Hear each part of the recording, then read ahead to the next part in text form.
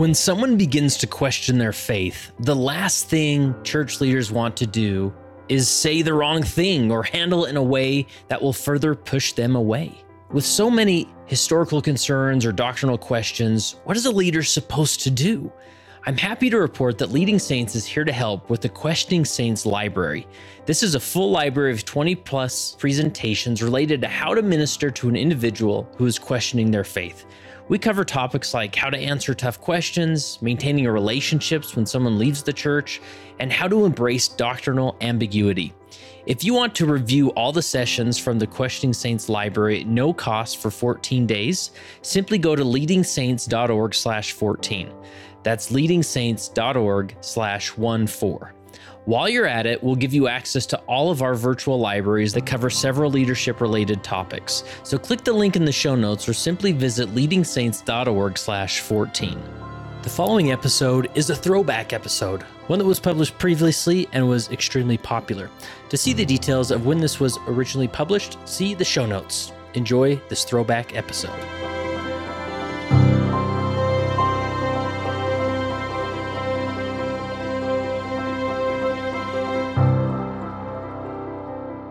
Today, I'm very excited to welcome an author that I've been following his last few books and been following the content he puts online and really has been life-changing and impactful for me. And that person is Greg McKeown. How are you, Greg? Oh, I'm just doing wonderful. Thanks for having me. Yeah, for sure. Now, you are in, is it Menlo Park area in California? That's it. Now, you don't sound like your accent doesn't sound too Menlo Parkian, yeah, but I love how that sounded like you said accident, referring to my accent. No, there's nothing accidental about your accent. Yeah, I'm from London, England originally, and grew up in Leeds in Yorkshire in the north of England. Wow, great. And so, and I know there's a long story behind it, but generally speaking, how did you land all the way over to California from London?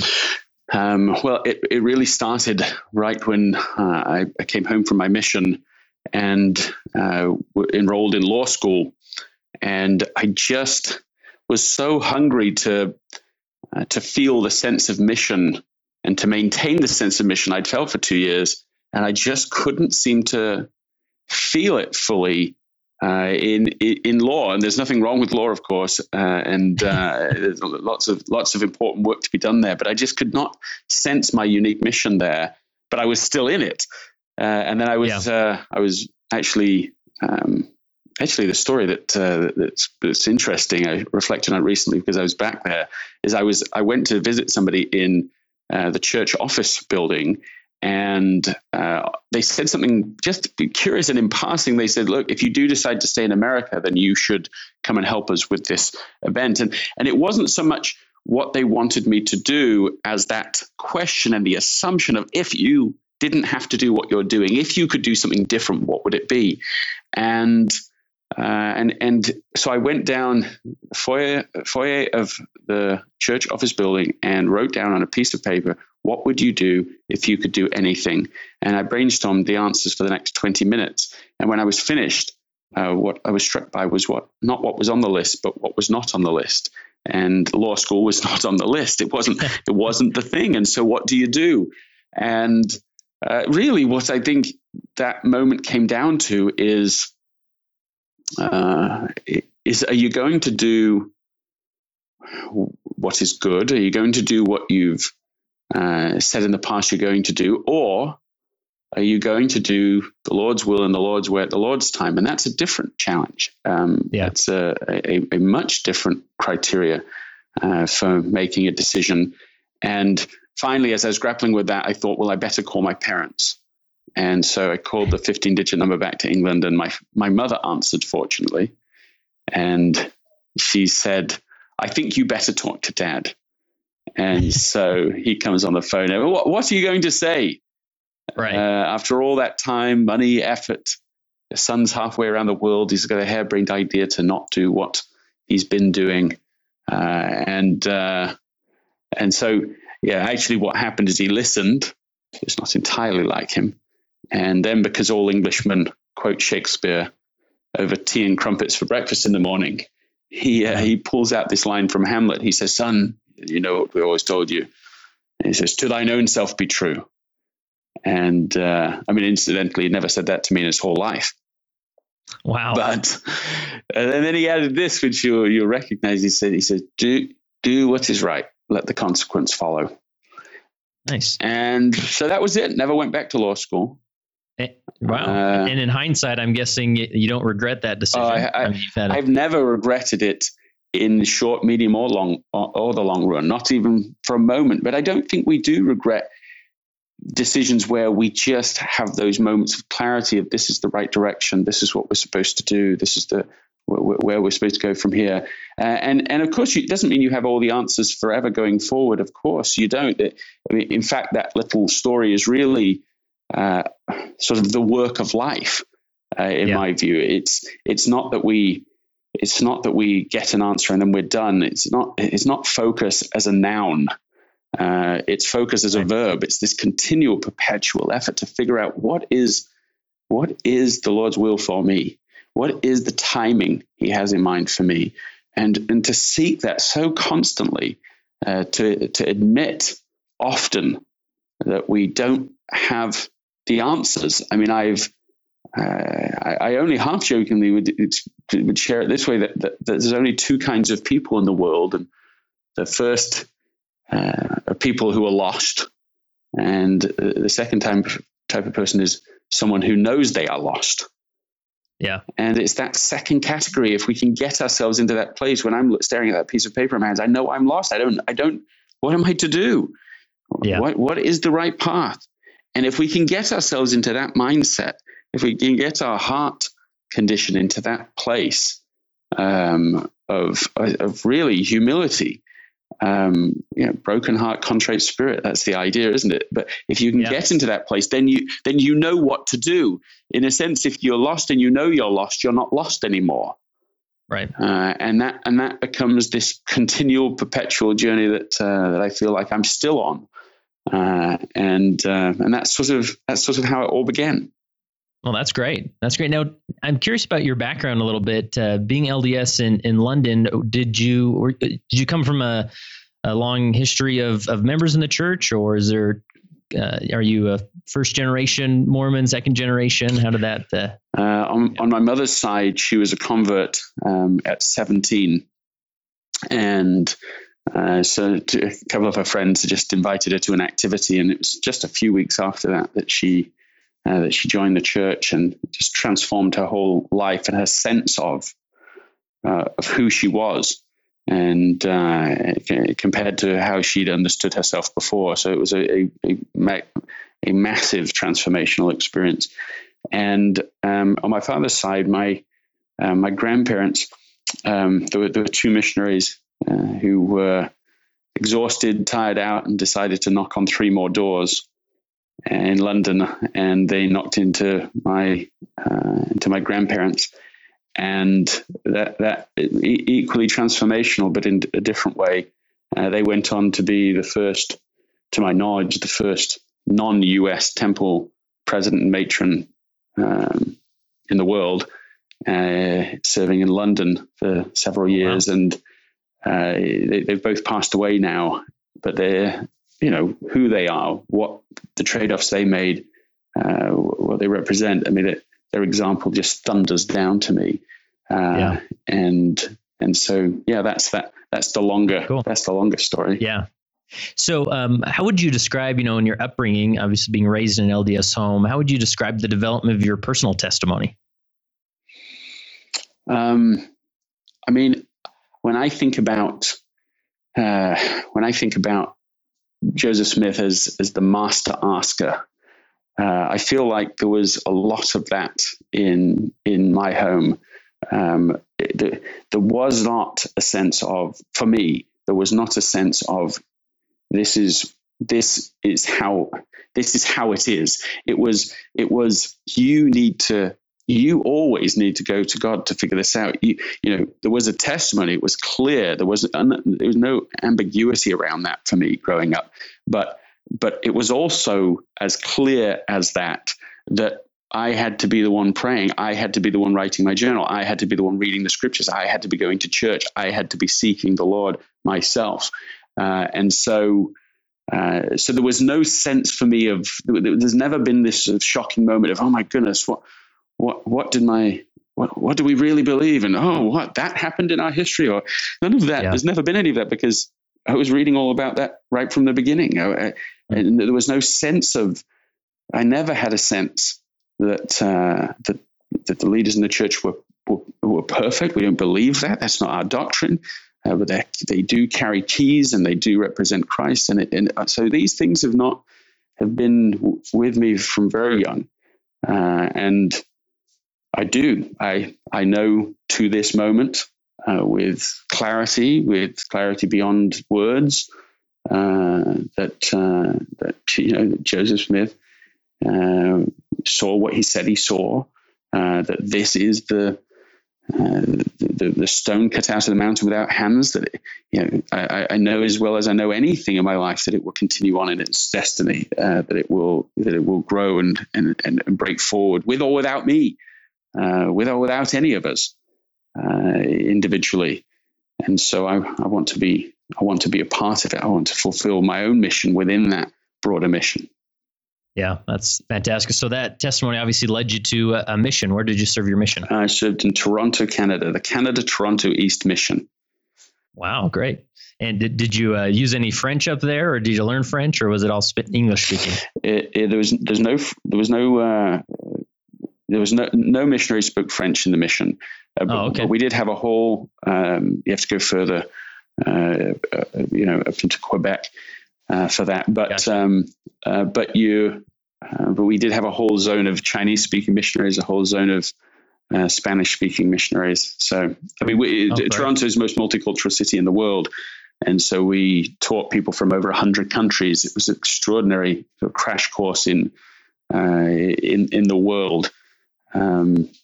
By the time we were done, we taught everywhere. People from Ethiopia, of course, all of the countries of Europe, from Iran, from Iraq, from all over Asia. Yeah, an amazing experience. From Somalia. Awesome. Yeah, wonderful.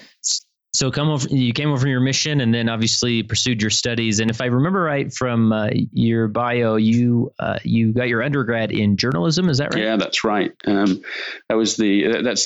after the law school period. Went to BYU, did my undergraduate in print journalism, and that was because of two reasons really. One, because I wanted to write. That was what was on the piece of paper, was to teach and to write, and so I wanted to choose a degree that was, and it's either that or English literature. Both of them would have been good options, but the journalism took the edge for me because I loved the idea of asking the right questions, and that being critical factor. We spend a lot of our energy in life being taught how to give the right answers to existing questions, but a deeper spiritual capability and gift, I think, is the ability to ask the right questions. That precedes getting the right answers. So journalism was one of the very few undergraduate programs that has an emphasis in questioning and asking questions. Nice. Well, I definitely have no journalism background, but we'll see how I hack through these questions nonetheless. But I'm definitely learning as I do these interviews. So now, where did you meet? Did you meet your wife at BYU, the typical BYU story, or where did you meet your wife? The very first part of how we met, so the very beginning is that having quit law school, coming to BYU now, trying to teach and write, I had been asked to write a column for the Daily Universe, for the newspaper on campus, and I wrote a whole set of those in advance, 200 of them, in fact, and they did a cover story in the newspaper and introduced the very first column. So there was a cover story and then the column, and as it turns out, there was never a second column. So it was cancelled by somebody further up the chain, not personal to what I'd written, but they just were saying, "Oh no, we don't do columnists. We're not doing that," for a variety of reasons. And so there's all this work suddenly just burned. And I remember sort of complaining about it the day it happened to a friend, and then the Spirit just said, "Just don't you complain. Don't worry about this. It will work for your good. It will work out."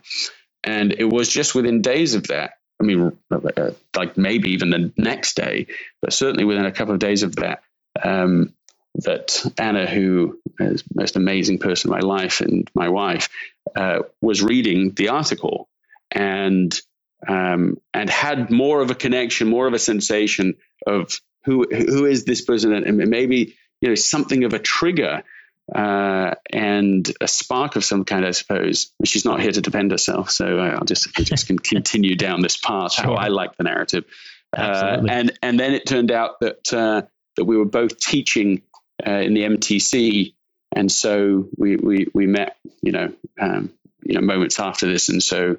Actually, I'd lost my scriptures. She found them. She knew who I was because of the article, and she sent me a note. And that was the beginning. Awesome. Yeah, it was a love story that continues. Yes, I'm sure. That's right. That's true.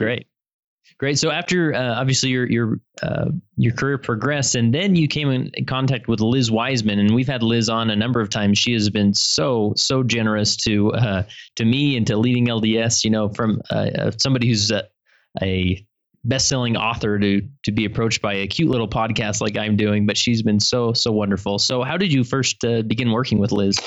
I was at my Stanford doing my graduate work, and so we were in the same stake, and so somebody made the introduction, and so I became involved in the early research for what grew into Multipliers, and then worked with Liz on every aspect of that book, pre-publication, through publication, and then afterwards. And it was a terrific set of learning, of experiences, and that's that story. Gotcha. And I've recommended, obviously, that book ad nauseum on the podcast as such. It's impacted my leadership as I've served as bishop and in councils, and have helped me come to terms with some of those diminishing characteristics that I hold. But a fantastic book, and so your role there. I mean, you were a co-author of that book. Is that the best way to describe your work there? Yeah, I think that's right. But there's lots of ways to communicate it. I just was a part of the research, the writing, the selection of language, of stories, of interviewing people.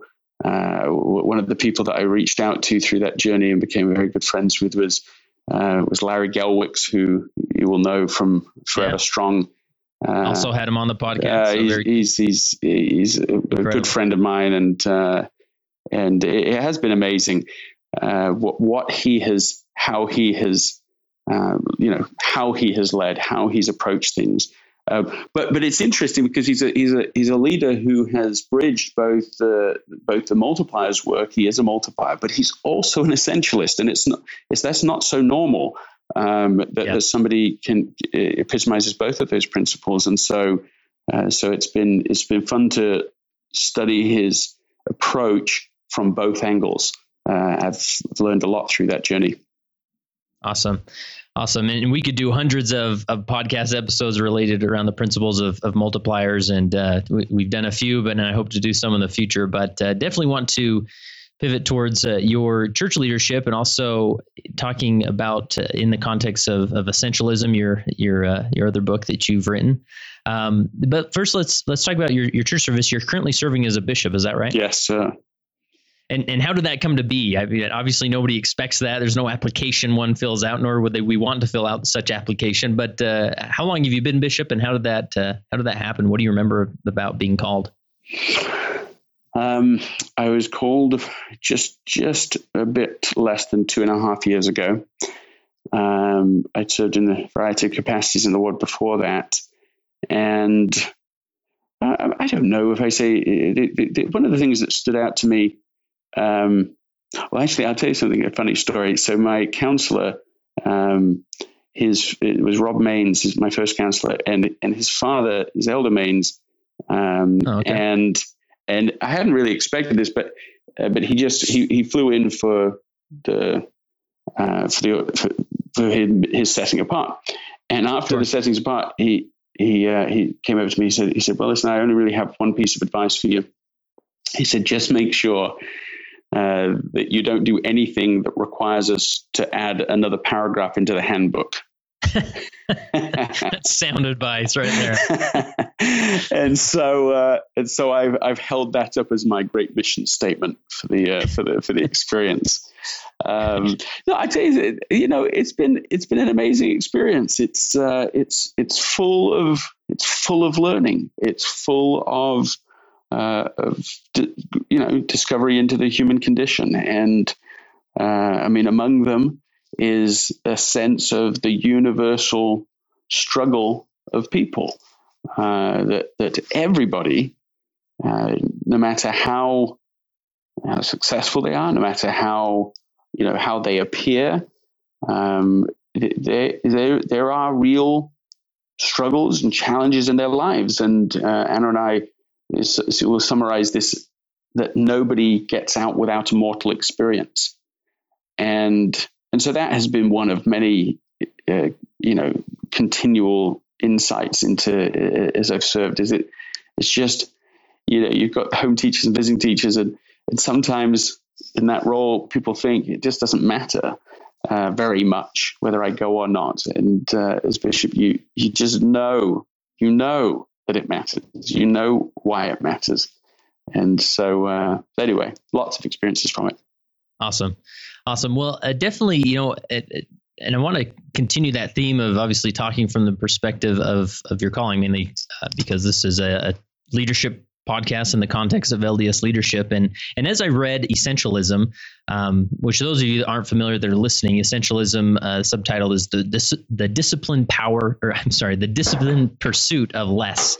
And as I got a hold of this book, I've actually, I have the audio book that I read. I've probably read 3 or 4 times, or listened to, obviously.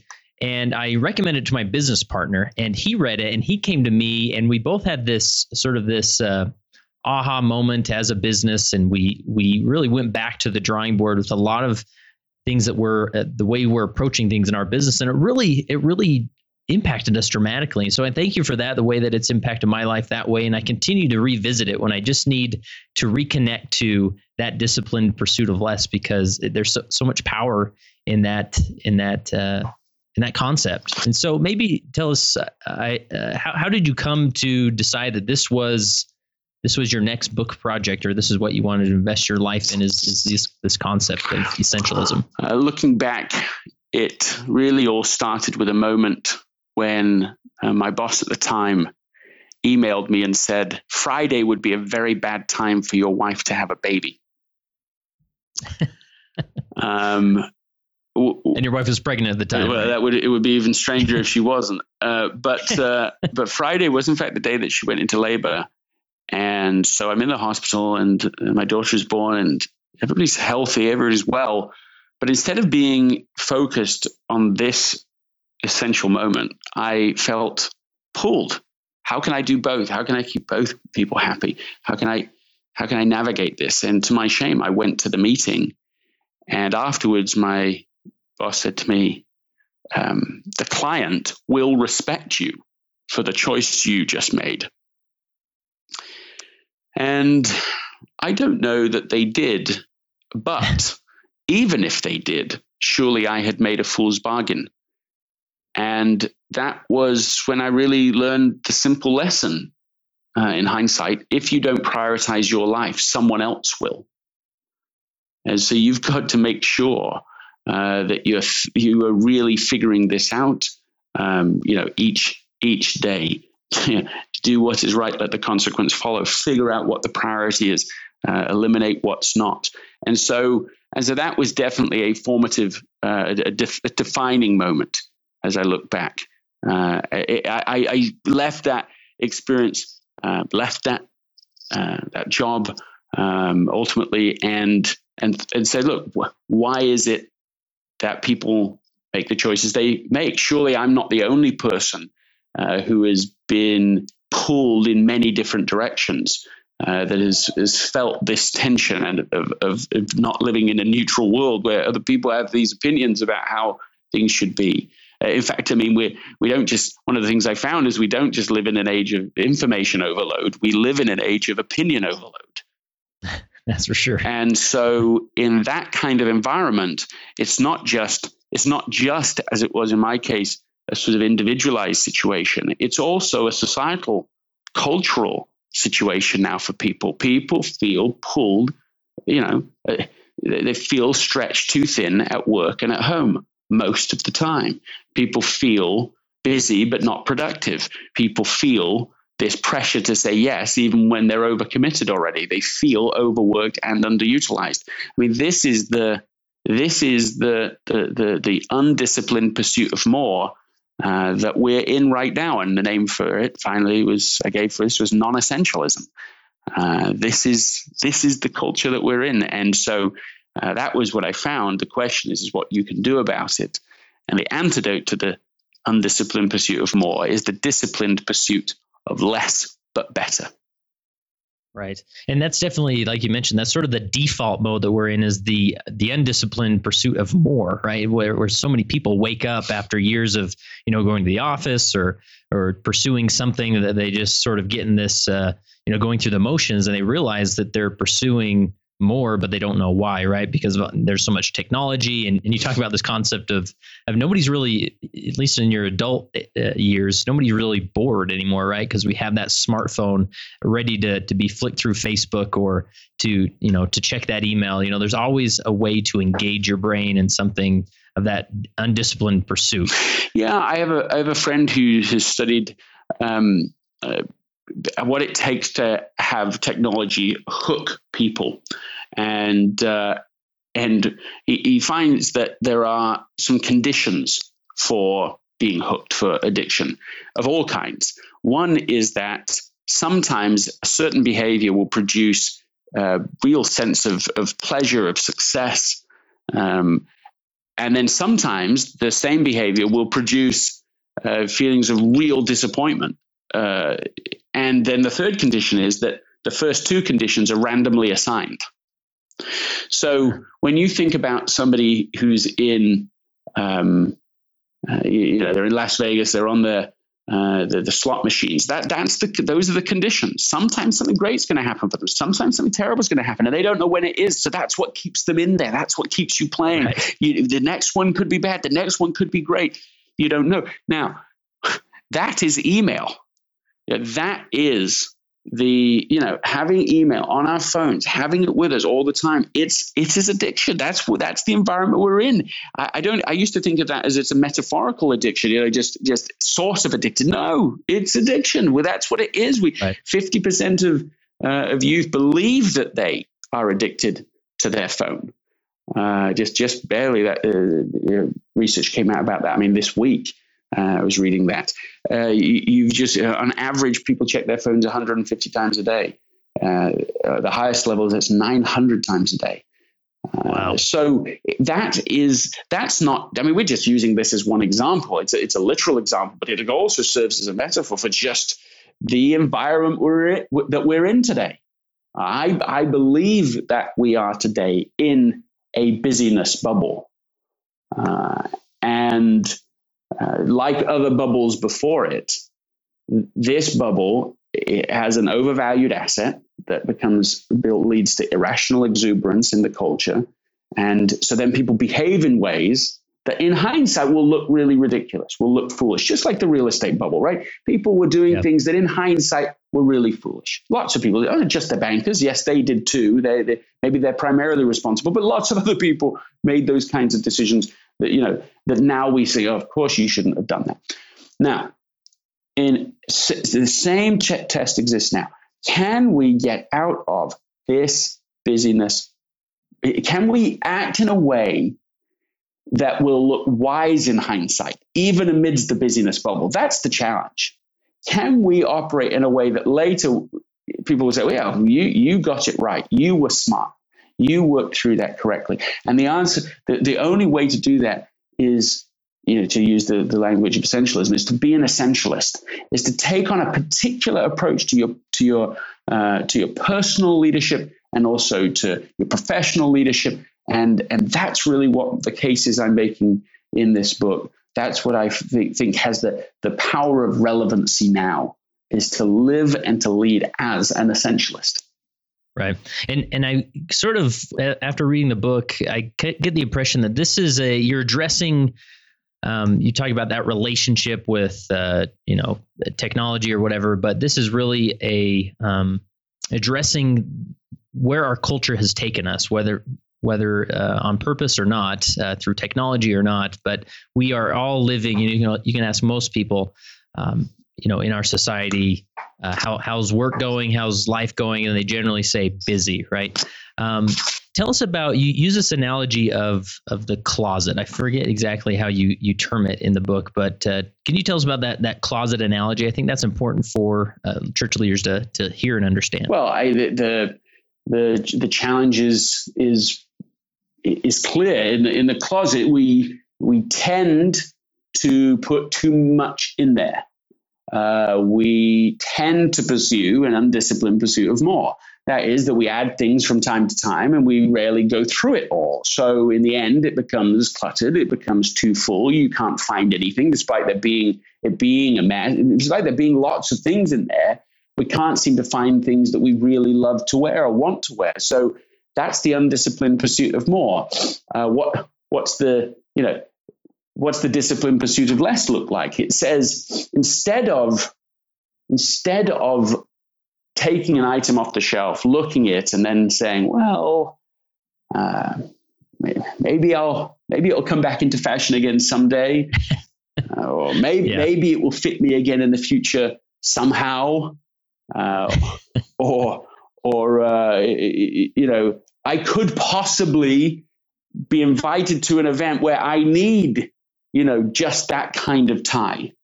So instead of asking those questions are such broad questions, meaning the answer to those questions is inevitably yes. Of course, you might need that again. Of course, you might be able to use that sometime in the future, maybe. Now, that's so broad. What we would need to do to clear out the closet, the disciplined pursuit of less, would be to continually have a process for carefully selecting just the right few things. So we might ask, do I love it? We might ask, do I wear it often? We might ask, do I look great in this? Or we could use what Marie Kondo says, does it spark joy?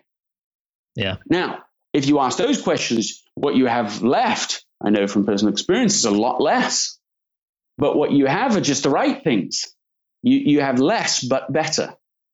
Yeah. Now, of course, as you already suggested, this is a metaphor for our lives. We're not talking about our closets, although it is literally true. We're talking about the metaphor of our lives in which people are stuffing things into our closets all day long.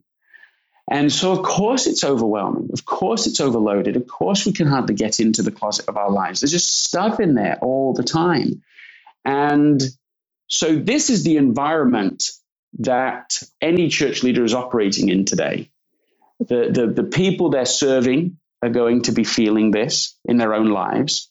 Sometimes we ourselves have created this. The traditions of our ward, of the quorum we're in, can suddenly add to this burden unintentionally. And so our job as church leaders is really to strip away all of the non-essentials, to strip away those things that may be good. I mean, this is, Elder Oaks, the whole church knows this phrase now, right? Good, better, best. There's a reason everybody knows that, because it named something that's a real challenge. And we have to be careful about this. We have to be thoughtful. Now, I'm not saying that we should. Sometimes people could apply essentialism in the wrong way, in a counterfeit way. They might say, well, I'm not going to go to church today because I'm going to spend time with my family. Right. And that's the right trade-off. But sometimes non-essentialism can be done in a disciplined way. What we need is a disciplined, it's the same root word as discipled, a discipled approach, pursuit of what the Lord really wants and when he wants it. That's the obligation. The obligation isn't to our traditions, even good traditions. Our obligation isn't to the past. Our obligation isn't to what everyone else is doing or what every other ward is doing. It's not. Our obligation is much more singular than that. The priority of our life, singular, is is the Lord and his agenda. And my job is to figure that out. My job is to figure that out if it's popular or not. My job is to figure that out whether it's what I want or not. And so this is really the celestial version of the idea of essentialism is can we figure that out? Can we get the discernment clear enough?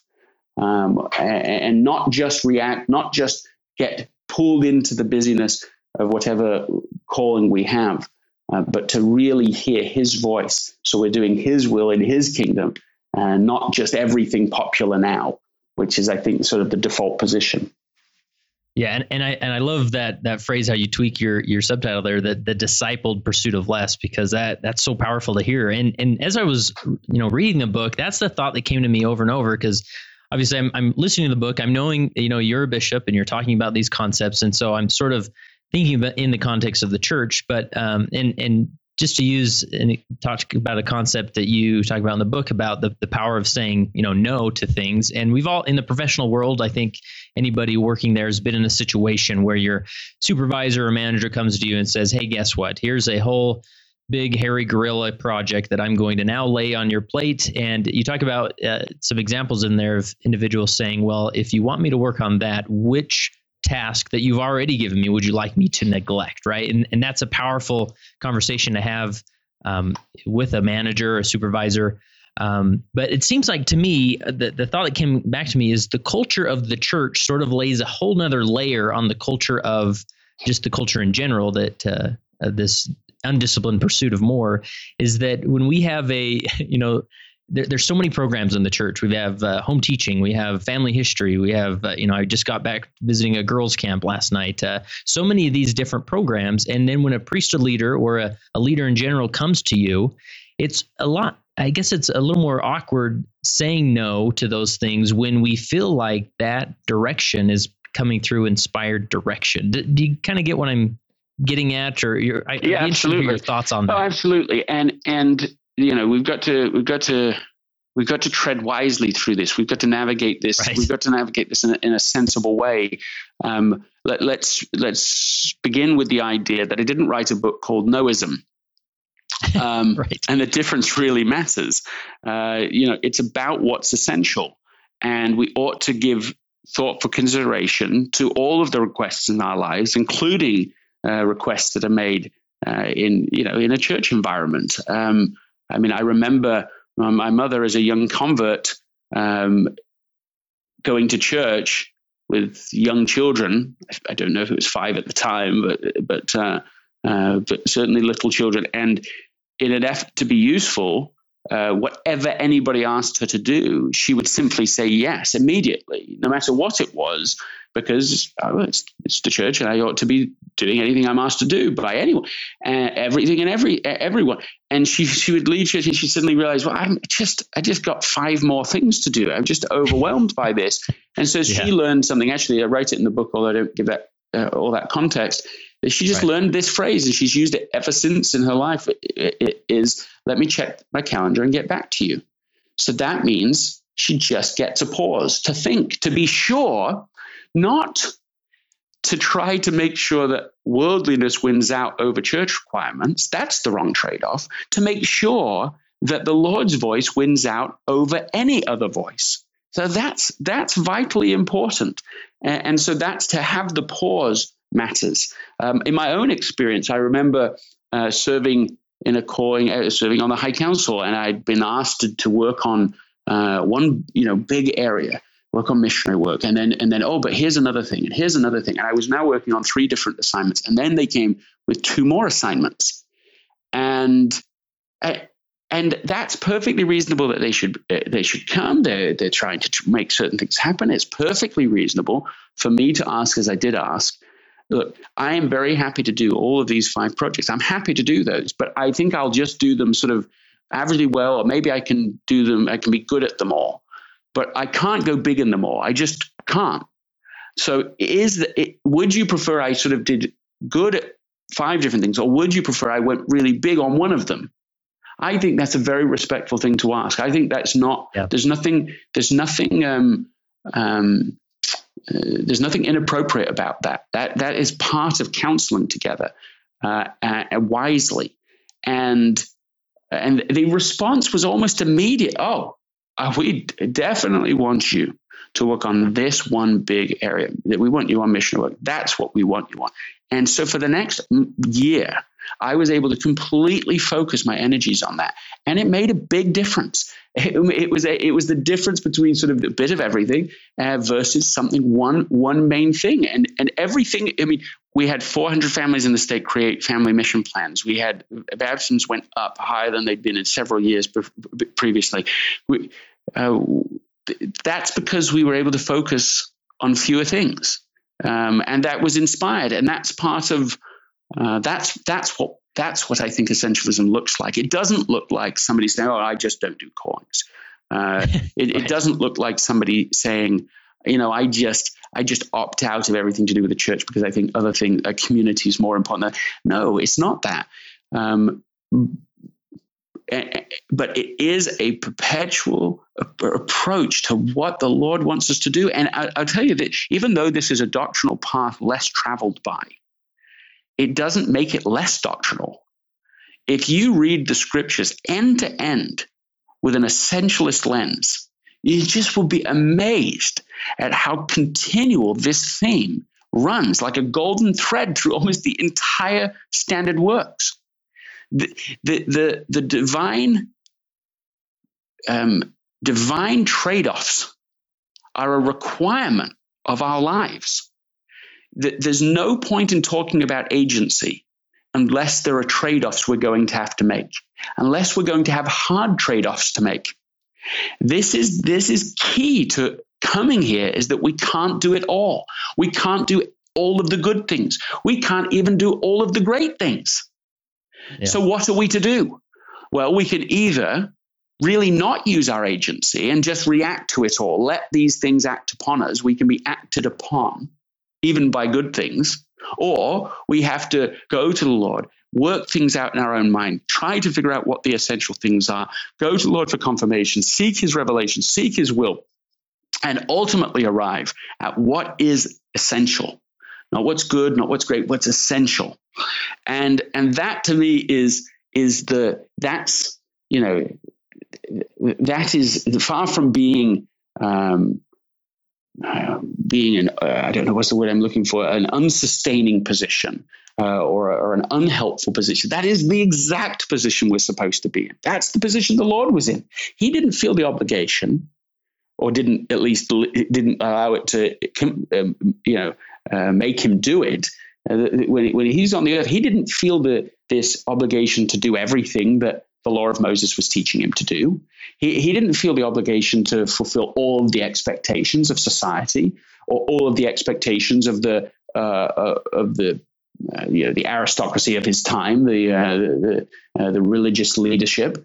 Even when that made him unpopular, he didn't feel that obligation. He felt the obligation to keep coming back to what really was essential, his Father's will for him. I mean, think about it. All the things Jesus didn't do, and it's a breathtaking thing to consider. Yeah, that's powerful. I mean, we focus so much, even that the old time phrase, what would Jesus do? But to really step back and read the scriptures from a point of view of what did Jesus not do? What did he not do?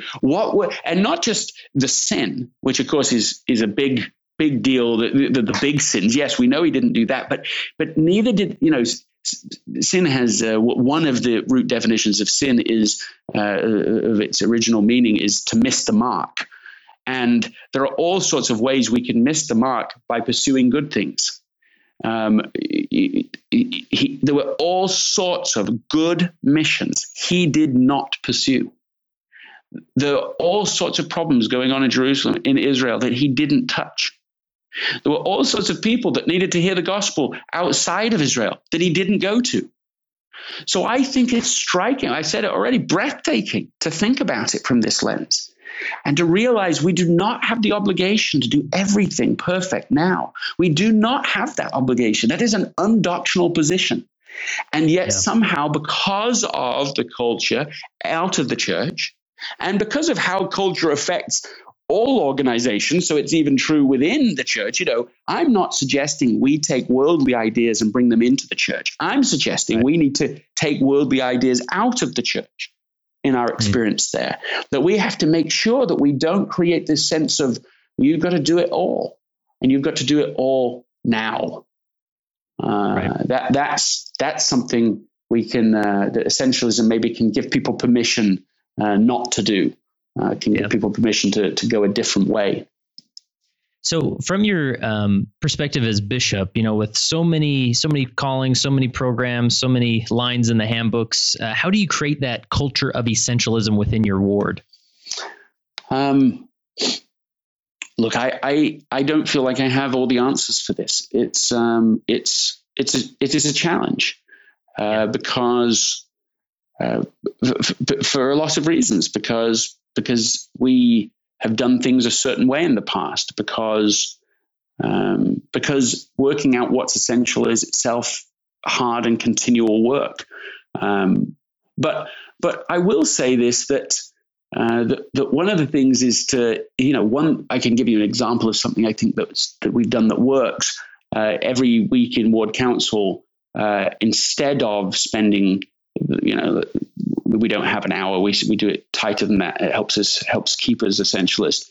But out of the normal meeting that we do, that people do in ward council, it would be very easy to imagine using up a lot of time on a policy matter or on activities that need to be planned, or on a whole variety of things that are secondary.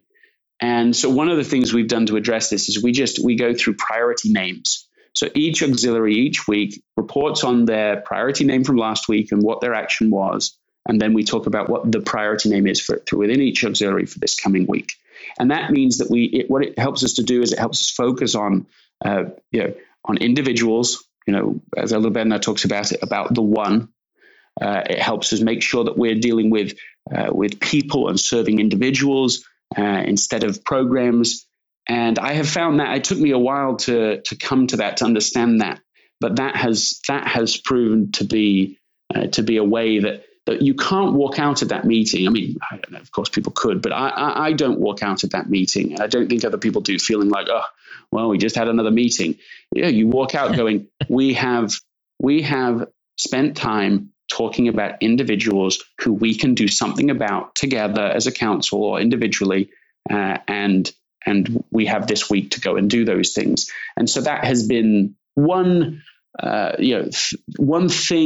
concrete thing that we've done to apply essentialism inside the ward.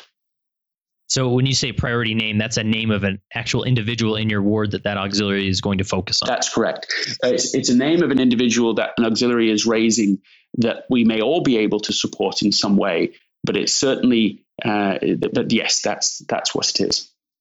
Gotcha. Now I'm intrigued by, you say you generally don't have an hour for ward council. Is that right? That's right. Yes. And so how do you stay disciplined and discipline everybody in the ward council to stay on that time frame? Or do you set a time frame? Do you say we're only going to be here for a half hour? How does that happen? Well, I mean, we meet before church, so that's a forcing function. Oh, sure. So we meet at 8 and we go through till 8:45. For a long time, it was just half an hour, and I just felt we just need a little more buffer to be able to get through that exercise of priority name for the week, what we've done from the week before, and then what the priority name is and what we're going to do going forward for the next week. And so that's it. That's how that forcing function works. Gotcha. Any other thoughts in relation to essentialism related to meetings? Because we've discussed this on Leading LDS quite a bit, and I put out an article about a year ago that said that the 7 unbreakable rules of a meeting, and it was maybe more strongly titled than I meant it to be. But one of those rules is that no meeting is worth going over an hour, and especially these administrative meetings. So are there any other, but and I want to mention there is that individuals came back and said, well, by doing that, by setting yourself, by compressing the meeting into a certain time frame, you are limiting the spirit of revelation that can happen there. And I don't agree with that, but what would your thoughts be in regards? I mean, do you feel like those meetings are still full of the Spirit, still full of inspiration and progress? Well, I think that I don't prefer the idea of having ward council have a broader. Okay, so sometimes it could be 2 hours, sometimes it could be 3 hours, sometimes it's an hour and a half. I like that it's tight. I like that it just challenges us to be disciplined, that it challenges us to stay focused, to do it. That's why we do it every week, so that you're having a small connection, smaller footprint more often. I think there's cumulative advantage to that approach, even to the revelation. But it's impactful to me that the Council of 12 meet every Thursday together to talk. Mm-hmm. So I do think there's value to be said to have a disciplined time, to have a disciplined schedule. I mean, as to whether I think that it has to be a rule 1 hour. No, I don't think I would necessarily buy that. But I do think that having singular purpose, as I read somewhere once, to have a tight purpose and a loose agenda, rather than a tight agenda and a loose purpose, seems to be the essentialist approach that certainly I have a preference for. So to say, okay, so sometimes as a bishopric we meet, and instead of saying, okay, well, we're going to just talk about everything we could talk about in the ward, which is really an endless set of potential issues, we'll say, okay, we're going to meet, and it's a callings meeting. The whole time we're going to work is just going to be figuring out the callings that need to be assigned. And that is the whole purpose of the meeting. So that again is one way to apply essentialism in a way that it creates a forcing function, helps you not to be just going all over the place and just talking. I mean, that's the problem. I think this is what makes meetings exhausting for people in the church or elsewhere, is where you just, if you take on too many different subjects, if you just bounce around on all different subjects, then you've not done anything. You're just sort of you're just trying to drink in the ocean, and it can't be done. I'm curious, as you, obviously, when you wrote this book, I would imagine you were called to bishop as bishop after sort of the main book was written. Is that accurate? It was. I was called a month or 2 months before the book came out, in an act of cosmic significance, and Nice. Maybe a cosmic joke. Nice. Is there anything, as you've been serving as bishop, any unique characteristics of this calling that has caused you to struggle with certain essentialism principles that you may not have struggled with in your professional life? Everything about the calling is a tension with essentialism. Literally everything, because at the heart of essentialism is an idea that one can disagree with, but this is the challenge, right? Is it true that everything is essential, or is it true that almost everything is non-essential and only a few things are essential? A non-essentialist believes everything's important; it all has to be done. An essentialist believes that almost everything is non-essential and a few things are incredibly valuable.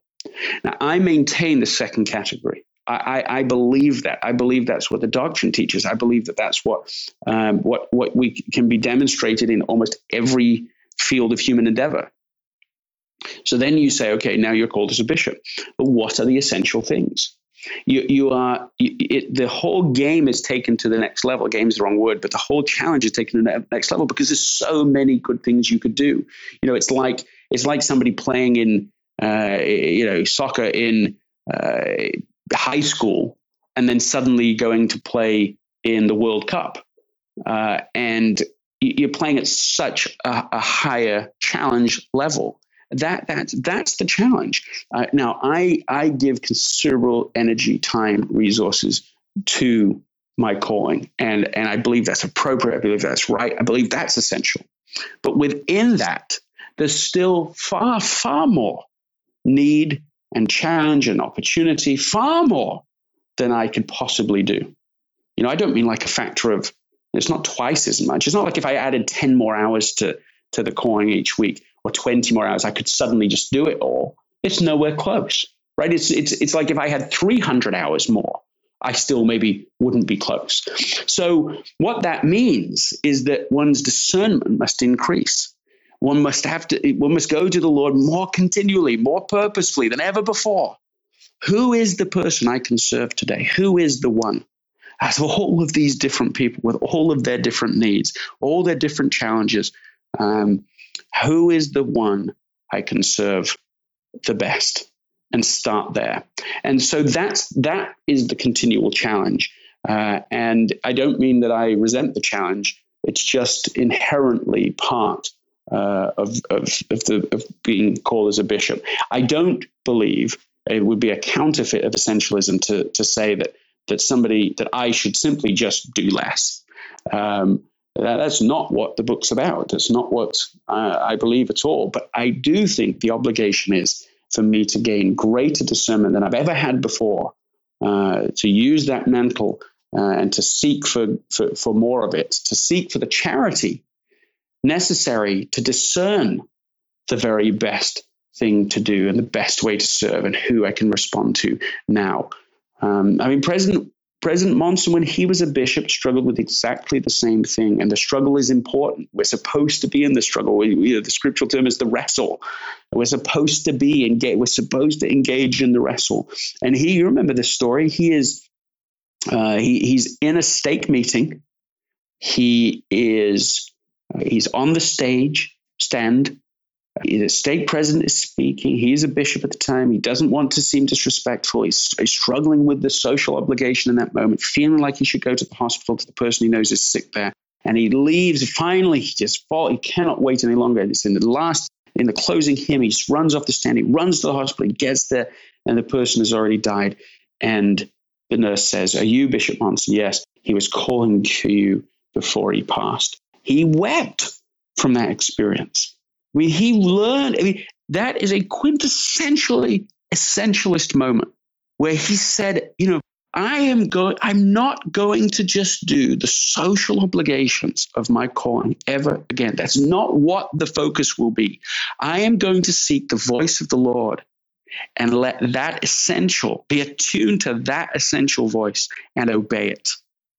Now, the way of the essentialist that he's describing isn't an easier way, but it's a more meaningful way. It's his highest point of contribution.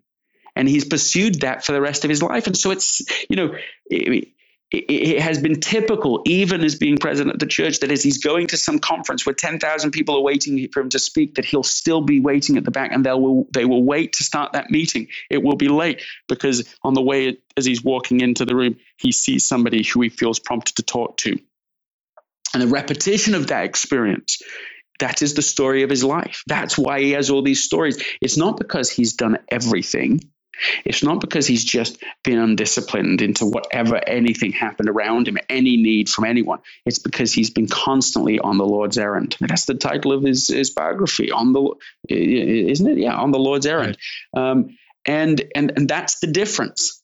Essentialism is about finding the errand from the Lord, not just doing what the social environment is requiring, even the social environment within our ward, within our calling, within our quorum. And it's totally necessary, isn't it? Because if we want to break through to the next level in any endeavor, including in our callings, we simply will have to make different trade-offs than people have made previously.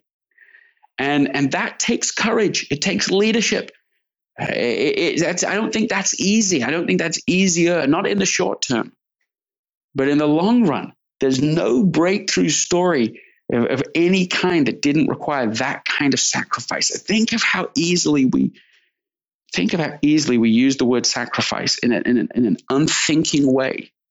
I mean, sacrifice, the literal sacrifice. If I sacrificed a lamb, right? If you and I were together and I sacrificed a lamb, you'd remember that for the rest of your life. You'd think this was the strangest thing you've ever had happen. You'd be like, Greg McKeown is a crazy man. You would. I'm not exaggerating. Sure. You kill this animal right here, the blood, everything. And yet that is what sacrifice was, right? For thousands of years, there was a very, very distinct reminder of what sacrifice is and what it means.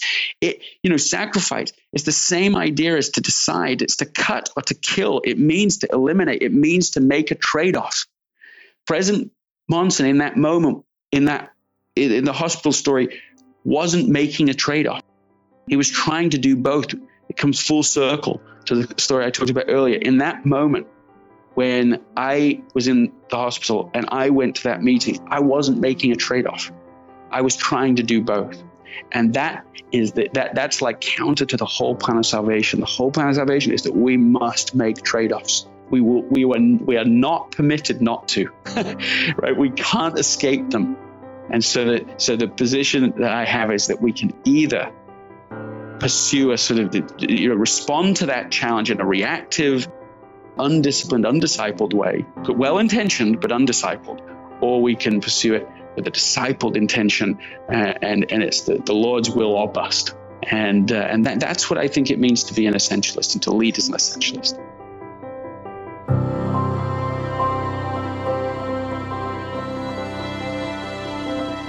And that concludes this throwback episode of the Leading Saints podcast. Remember, to access the Questioning Saints library for 14 days, visit leadingsaints.org/14.